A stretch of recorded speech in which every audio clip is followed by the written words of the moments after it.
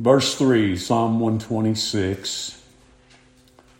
The Lord hath done great things for us, whereof we are glad.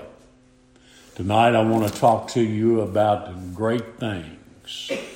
Not great things that we've done, but great things that the Lord hath done. We've mentioned many times how some will stand on the day of judgment and say, Lord, haven't we done many wonderful works, great things in your name?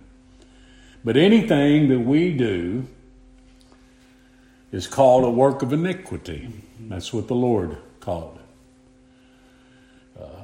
Everything we do is mixed with sin and therefore corrupted. Only the Lord does great things. Notice that these works of the Lord, they're already done. The Lord hath done great things. And He's done great things for us. He's already done them. The work's finished. You know, that is such a wonderful revelation if the Lord's revealed that to you. The work's finished. There's not anything for you to do. These things the Lord hath done, they're great things, and they're not the great things in and of or to the world. They're great things that the Lord has done for sinners.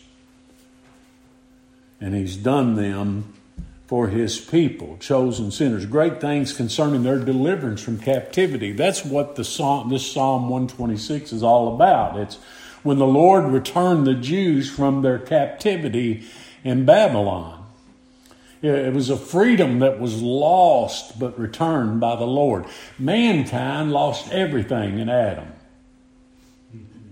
Man didn't just stump his toe in the garden when Adam fell. No, he died spiritually. We lost everything. We were sold under sin, Paul says. Like Gomer on the slave block, we have nothing to pay our debtors. God's law and God's justice demands perfection. No earthly man can pay the demand, but a heavenly man can. The God-man can. The God-man did for His people. He's the only one that could. And like Gomer, we're found wanting. We owe more than we can pay. But our Hosea and our heavenly husband, the Lord Jesus, bought us with a price. And we belong to Him. And now we're the servants of God. Christ, my Lord, not only restores all, but He makes His people one with Him and the Father. And we inherit all that is theirs. Amen. And isn't that a great thing? Forgiveness of sin by the payment of another. Perfect righteousness by the giving of another. Perfect acceptance by the doing of another. That's why the believer's confidence and assurance of salvation is found in the things that Christ has already done. Amen. From the foundation of the world, before you and I were ever born, before we had ever done any good or evil, that God's purpose, according to election, might stand. It's of God that calls. It's of God that wills, not because man wills to be saved.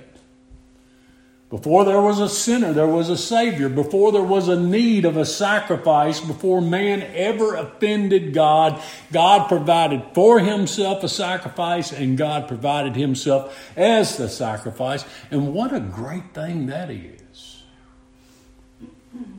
In Joshua chapter 24, you can go ahead and turn there with me if you like. Joshua, as we saw last time, declares the great things that the Lord had done for Israel. But notice how he begins in verse 2. He begins by saying, "Thus saith the Lord God of Israel." In other words, this is God's word to you. I am delivering to you God's word, Joshua was saying. This is what the Lord says about Himself. That's what the Bible is. It's a book of what God says about Himself. Do we believe God's word and what He says about Himself? Tonight, I'm delivering to you God's word. This is what the Lord God says about himself. Joshua here is preaching the gospel. That's what a preacher does. He declares to you the things that the Lord says concerning himself. We preach what our Joshua, the Lord Jesus, preached. What did the Lord Jesus preach? He preached himself.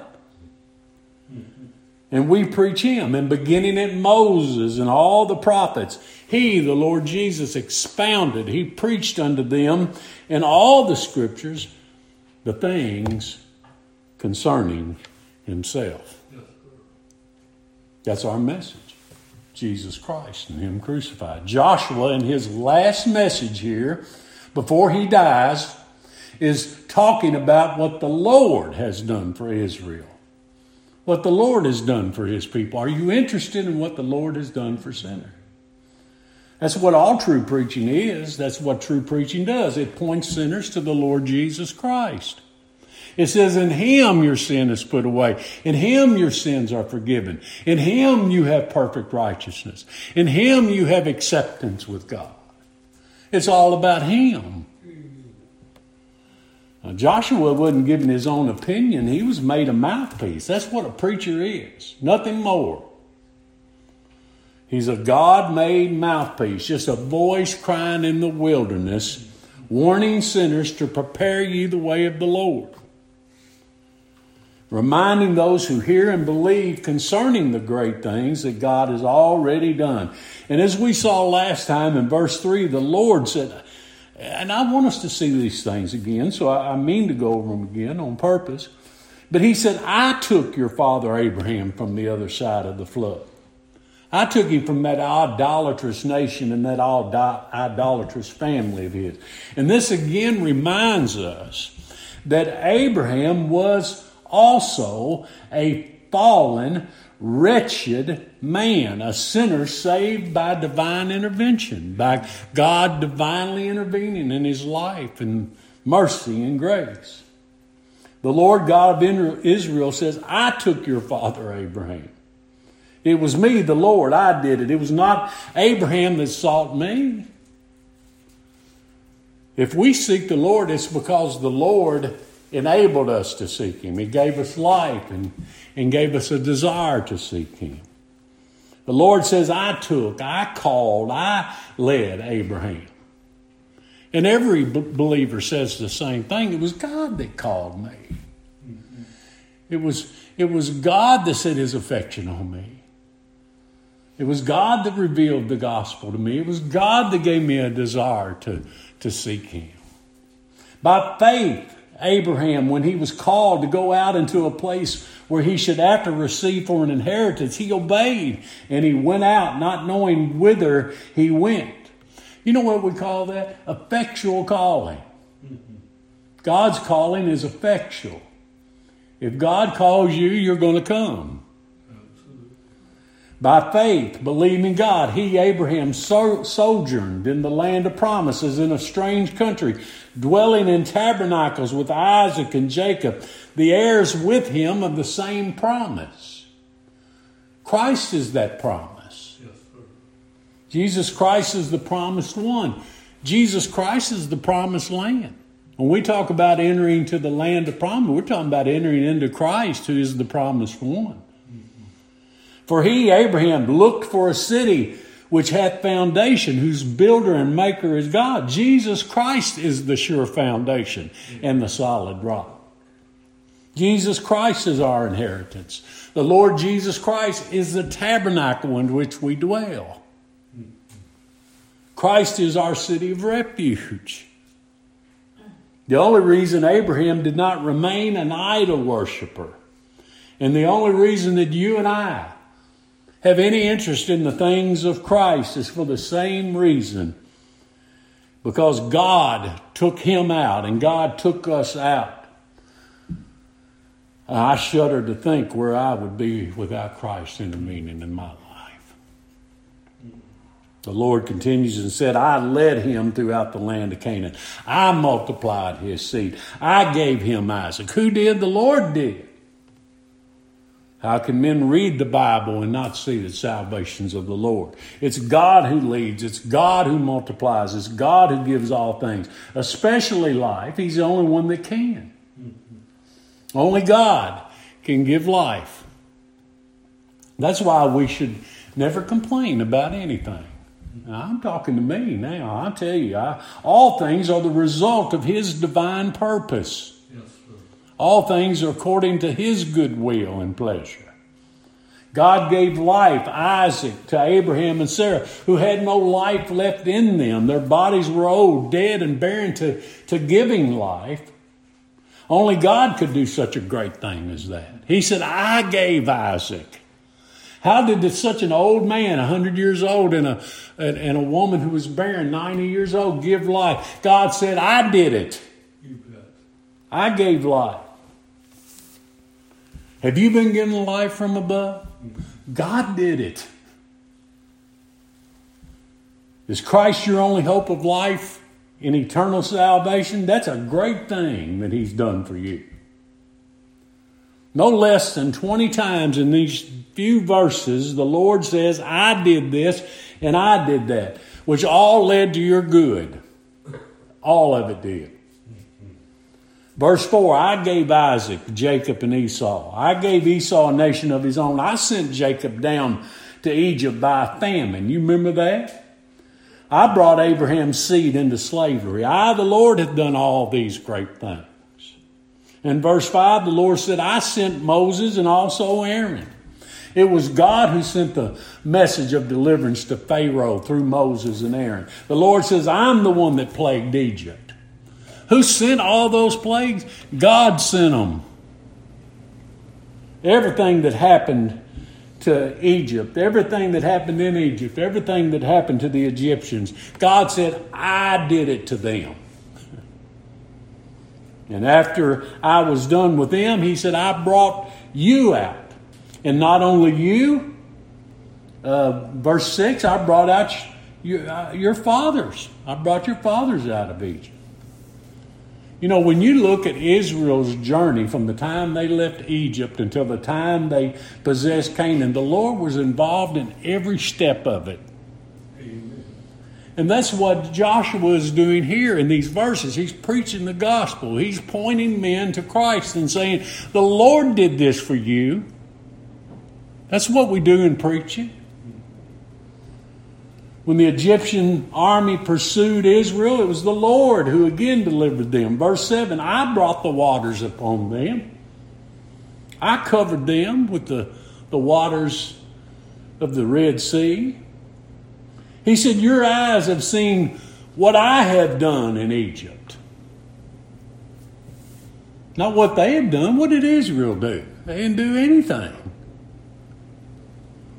Verse 8, I brought you into the land of promise. On the side of Jordan, in the land of the Amorites, I gave them into your hand that you might possess their land. Verse 9, then Balak, the son of Zippor, king of Moab, arose and warred against Israel. And he sent Balaam, the son of Beor, to curse you. And look, he says, verse 10, I would not hearken unto the voice of Balaam. I'm the one in control here. God doesn't answer unto man. Man answers unto God. Human beings are the ones who fell and died, not God. Our God's in the heavens, and He hath done, and friends, He still does whatsoever He pleases. You know, many today preach Christ as one who's pitiful and needs to be reconciled to us. If we don't love Him, no one will. Poor little Jesus wants your heart. Won't you give it to Him? You know, to men and women, do men and women really think that little of God? Verse 12, the Lord said, I sent the hornet, just as He sent the frogs, just as He sent the gnats, just as He sent the flies, just as He sent the locust. He's in control of all these things. In verse 13, the Lord said, I have given you what you didn't labor for.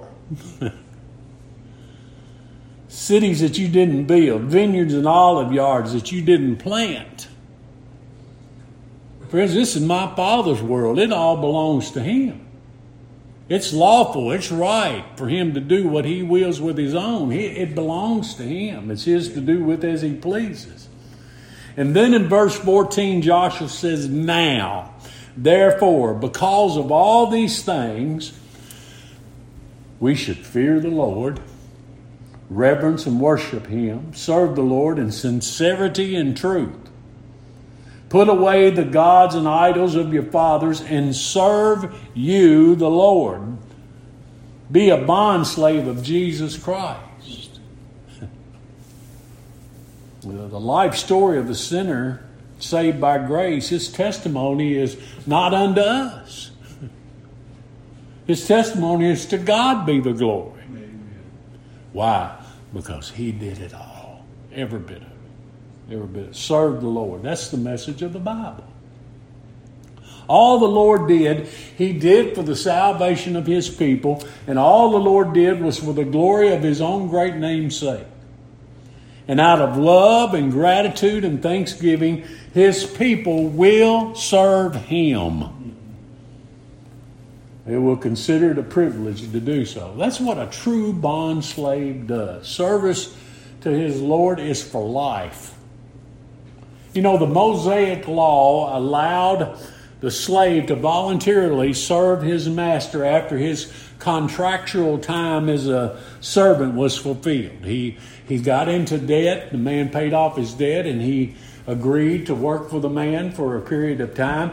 But after that time was fulfilled, if the bond slave declared, I love my master and my wife and my children, which he had while under the service of his master, and I don't want to go free, his master would take him down to the judges and pierce his ear with an awl, and he would be his master servant for life because he wanted to be. It wasn't out of obligation, it was out of love. Folks today don't even seem to know much about the word serve. Everybody's overworked and underpaid. They think that God's in the business of serving them. They do. He gives them good health and vast wealth. Christ came to serve, but not the way men think. Christ came to serve how? He gave his life a ransom for many. That word serve means to carry out, fulfill, and do the will of your master. And being a bond servant to the Lord means to attend to the Lord's word. It means to attend to his desires, his will, and his purpose. That word serve also means to worship. A true bond slave, a true bond servant worships their master, serves their master. That's what it means to be God's servant. Look back at Joshua chapter 22, verse 5. It says, but take diligent heed to do the commandment and the law which Moses, the servant of the Lord, charged you, to love the Lord your God, and to walk in his ways, and to keep his commandments, and to cleave unto him, and to serve him with all your heart and with all your soul. Look at chapter 23, verse 7. That you come not among these nations, these that remain among you, neither make mention of the name of their gods, nor cause to swear by them, neither serve them, nor bow yourselves unto them, but cleave unto the Lord your God as you've done unto this day. And then here in chapter 24, verse 15, Joshua says, if it seem evil, troublesome, wearisome, not a pleasure or delight unto you to serve the Lord, choose this day whom ye will serve. This kind of worship, friends, this kind of service, this kind of gratitude is absolutely necessary for a true bond slave who loves his master more than life itself. If serving God is undesirable, or if it's a chore to you, then Joshua was saying, go ahead and choose to serve and worship your false gods. Choose this day whom you will serve. Now that word choose means to commit. Commit this day to whom you'll serve. Yes, God does the choosing. You've not chosen me, the Lord Jesus said, but I've chosen you, and I've ordained you to bring forth fruit. But when the Lord chooses, the chosen sinner will commit to him. That's what the serving of a bond servant is. It's a lifelong commitment to serve your master. And Joshua says here, but as for me and my house, we're going to serve the Lord. Joshua's resolve and his influence was for all Israel to serve the Lord. And as he stands before the people of Israel this day, the last time they'll ever speak to him in this way, that's the one thing upon his heart, is to serve the Lord. Don't you wish every sinner could realize that salvation is the gift of God? Why, he paid our ransom, and serving Christ is our reasonable service. He chooses, he calls, he conforms. He chose us in Christ before the world began. We didn't have anything to do with it. God didn't look ahead in time and see that we were going to do good and choose us based on that. That would make salvation of man. God calls us by the preaching of Christ and him crucified. He conforms us to Christ, who is our perfect righteousness. That's why we fear the Lord. That's why we serve him in sincerity and truth. That's why we must put our idols away. I think about Shadrach and Meshach and Abednego. We won't be careful to answer you on this matter. We're not going to serve. We're not going to bow down to your golden image. We're not going to serve your gods. We're going to serve and we're going to trust our God, and we're going to trust him to take care of us, regardless of what you say you're going to do. A child of God will not fear what man can do unto him. He fears what God can do unto him, and he knows that being a bond servant of the Lord Jesus Christ, that Christ's going to take care of him. Everything's going to be all right. We must put away the gods of our imaginations along with all the other things that interfere with our worship of Christ. And actually everything that we allow to interfere with the worship of God is what we make an idol. Oh, I tell you, if the Lord came and pointed out all our idols to us, we would absolutely be shocked. As Joshua prepared to leave this world, the sole desire of his heart was to proclaim this needful truth to all whom he dearly loved. Our Master, the Lord Jesus Christ, is the one thing needful. He has the words to eternal life. Where else would we go? Put away anything and everything that would distract you and keep you from serving him. Now, you know what those things are.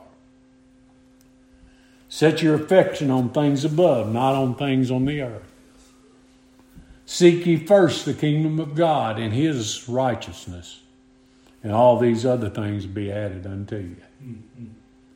True worship is a voluntary act. No one will ever worship the Lord out of threat of loss or gain of reward. It just won't happen. Joshua doesn't say you must worship the Lord. That's something that we must freely and willingly do. Joshua said that only the Lord must be worshipped. He didn't say that we must worship, but if we are to worship, it's only the Lord that we are to worship. Amen. And the words there, if it seem evil to you to serve the Lord, it simply means if it's burdensome to you. Is it burdensome for you to serve the Lord? Not a believer, it's not. It's a privilege. Is it a burden for you to come and hear the gospel preached? If it is, then you need to reevaluate things.